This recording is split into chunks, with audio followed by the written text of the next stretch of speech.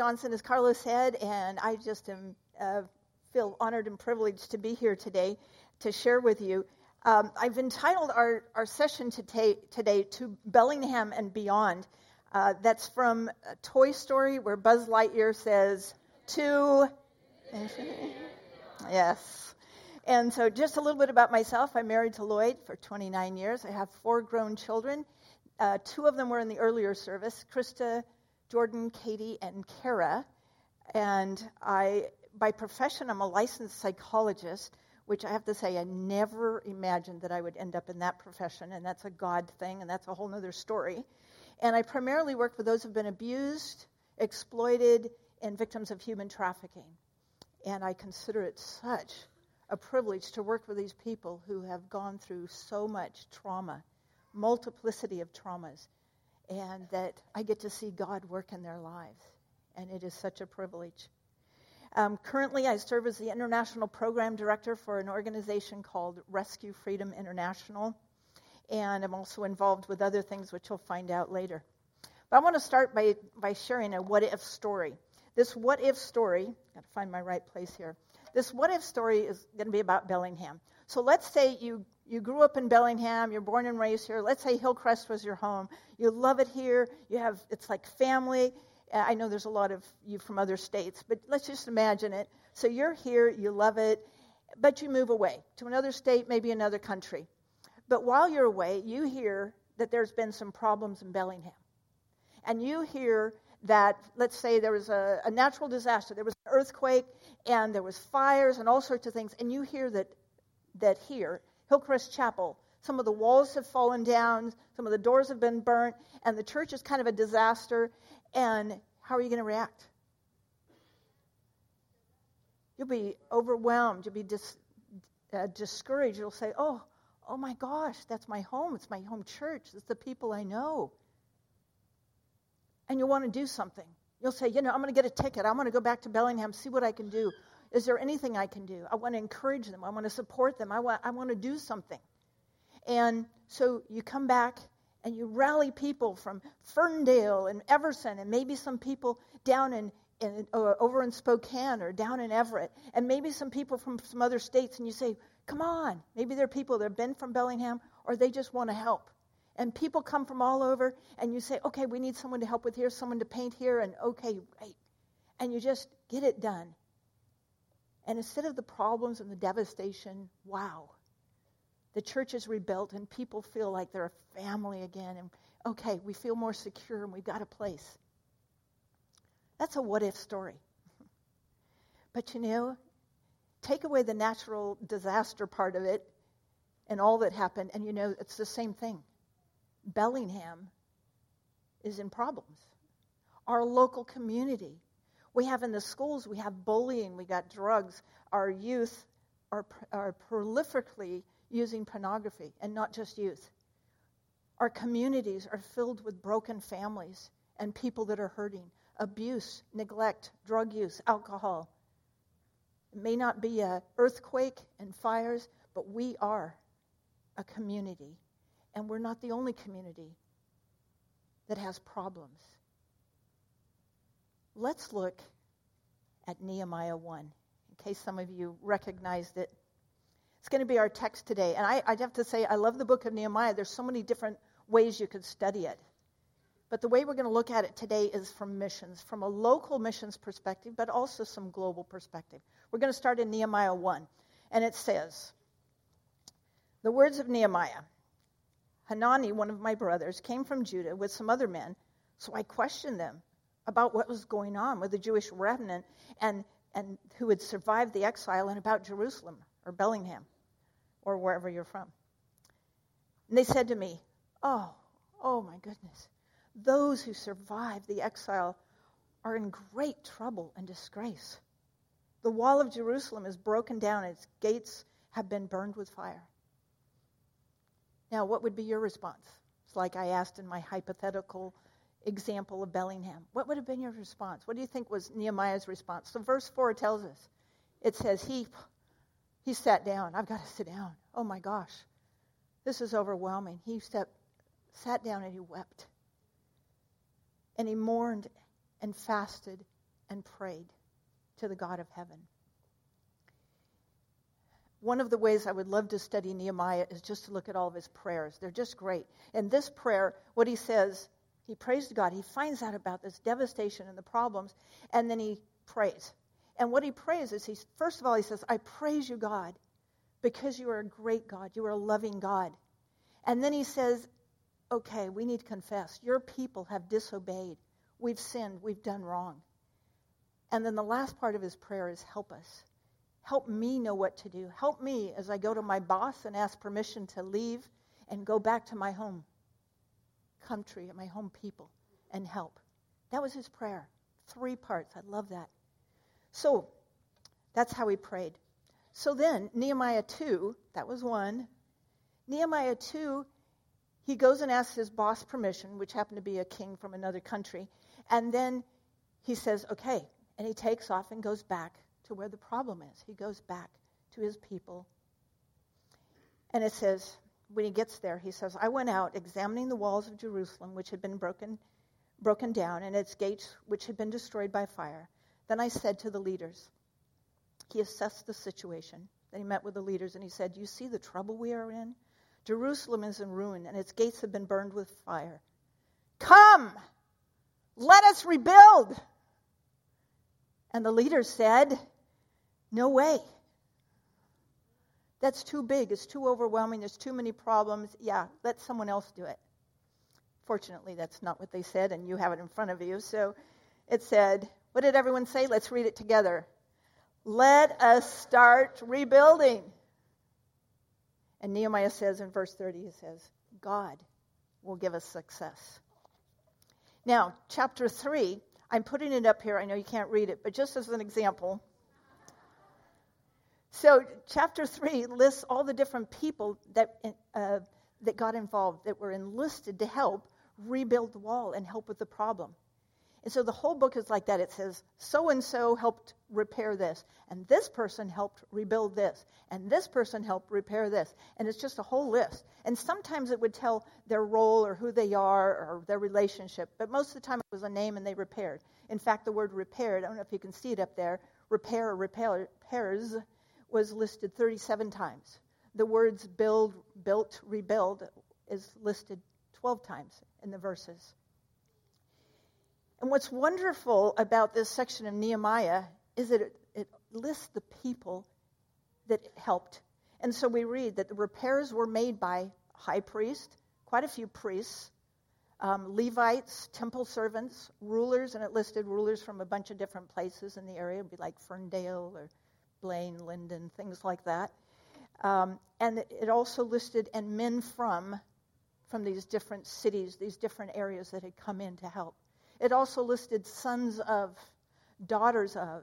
There was perfume makers. There was goldsmiths. There was merchants, businessmen from different places. And the thing is, not everybody, it didn't list everybody's relationship or job or things. But what it says to me is Nehemiah enlisted all types of people with all types of skill levels. He used men and women, young and old, people with various professions and skills and expertise. And he used some people that were local and some people that came from the surrounding areas and maybe from other lands as well.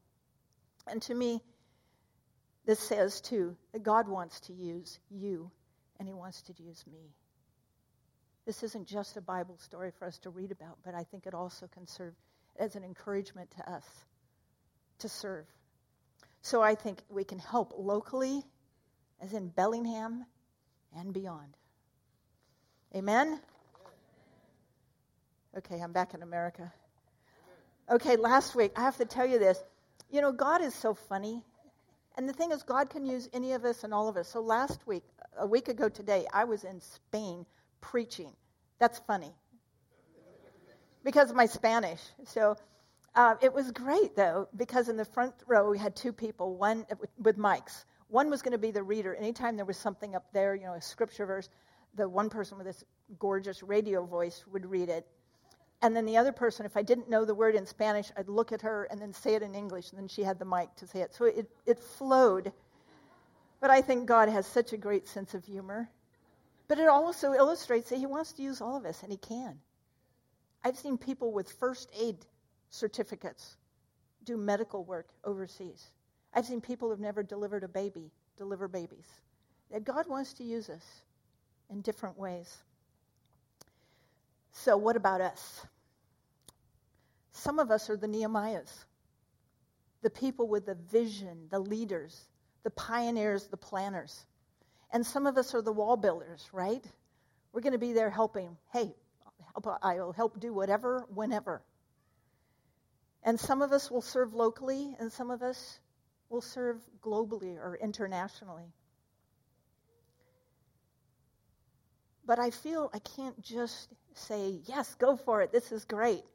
I think we also need to take a look at what about us, what keeps us from serving.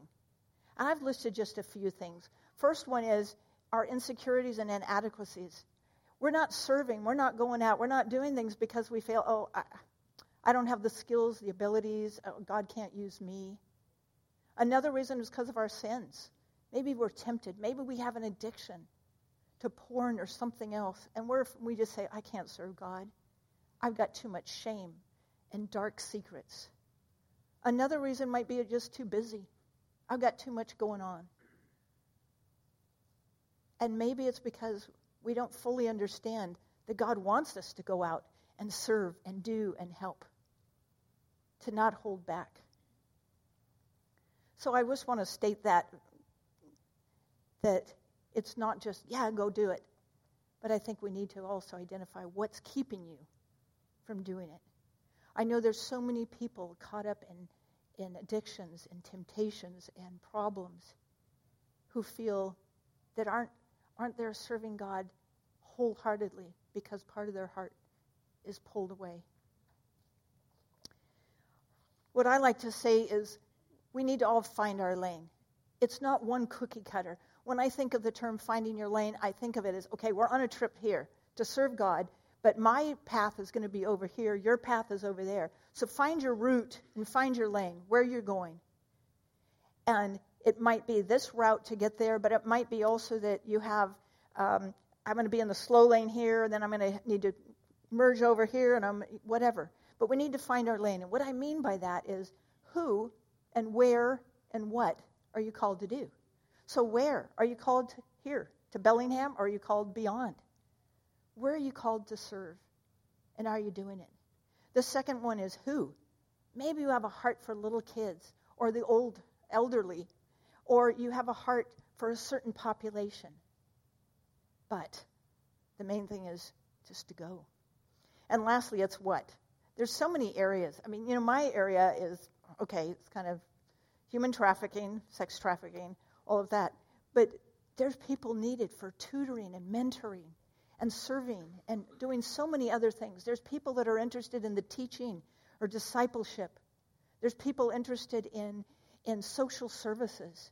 Some of you know my daughter Kara, who sings up here sometimes. And she's leaving in 2 weeks. We just found out this week. She got accepted as a job because she has a heart for the people that are in poverty and discriminated.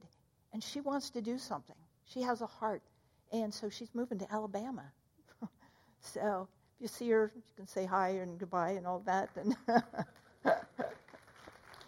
I'm going to miss her. I have another daughter. Okay, I'll get away from the personal stuff. I have another daughter that's moving to China. They're answering the call of where God's sending them. And I just want to encourage you to do the same. It's all about God. He's the one that calls and enables and equips us. Amen. All right. Let's all say that. Amen. Okay, great. It's important to find our lane. So now I want to take a little time and talk about some international ways we can get involved. We can donate items and goods. We can donate our time, donate money. We can donate our expertise, and there's always need for prayer. There's also so many ways to get involved, whether it's bookkeeping, office help, event planning, cooking, providing meals, transportation, office help. Some of these are directly from some of the ministries I've mentioned. And this is just touching the surface. There's so many ways. To say, there's no way I can help, I have no skills, is incorrect. God can use anyone. So let's return to Nehemiah as we summarize our time. Learn from Nehemiah that God can use anybody. God wants to use anybody, regardless of their background. We can be the Nehemiahs, those pioneers and planners. We might be the wall builders. We might come locally or serve abroad. But the thing is, God wants to use us. Hillcrest Faith Promise, there's a banner outside and on your, bulletin that says, any place, any price, so all can hear. And that's our encouragement. We don't want people to feel guilty, but it's any place. God, wherever you send me, I'm willing to say yes. Any price of my time, my money, my energy, my resources. Okay, whatever it takes, Lord, I'm in. Or do we say, no way, no thanks.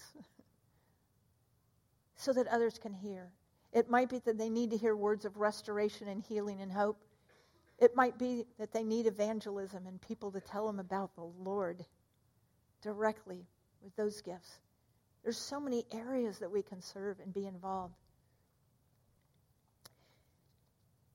There's one thing I didn't share. It comes from Nehemiah 3:20, and that long list of all the people and what they did. There was one time in that long list that said, so-and-so zealously repaired the wall and went on. It was Baruch or something like that. And when I read that, I thought, it only said it one time in all that list. And I thought, that's how I want to be. That's my goal. That's my desire. That as I serve God, I would do it zealously with my whole heart. And that's my prayer for each one of us here today as well. That we serve the Lord zealously. So let's read once again together from Nehemiah 2. When Nehemiah said, "Come, let us rebuild." And they replied, "Let us start rebuilding." And what did they do? They began the good work. The good work. Lord, thank you that you go with us, you go before us. Whether you send us locally or globally, we want to say yes. And we thank you that you are with us.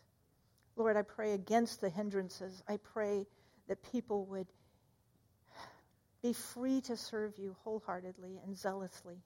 We thank you. We thank you, Lord. You have a place for each of us. And you want to use us, and you equip us, and you're the one that works through us. We're just the conduit. We thank you and praise you. In Jesus' name. And everyone said with a loud Amen.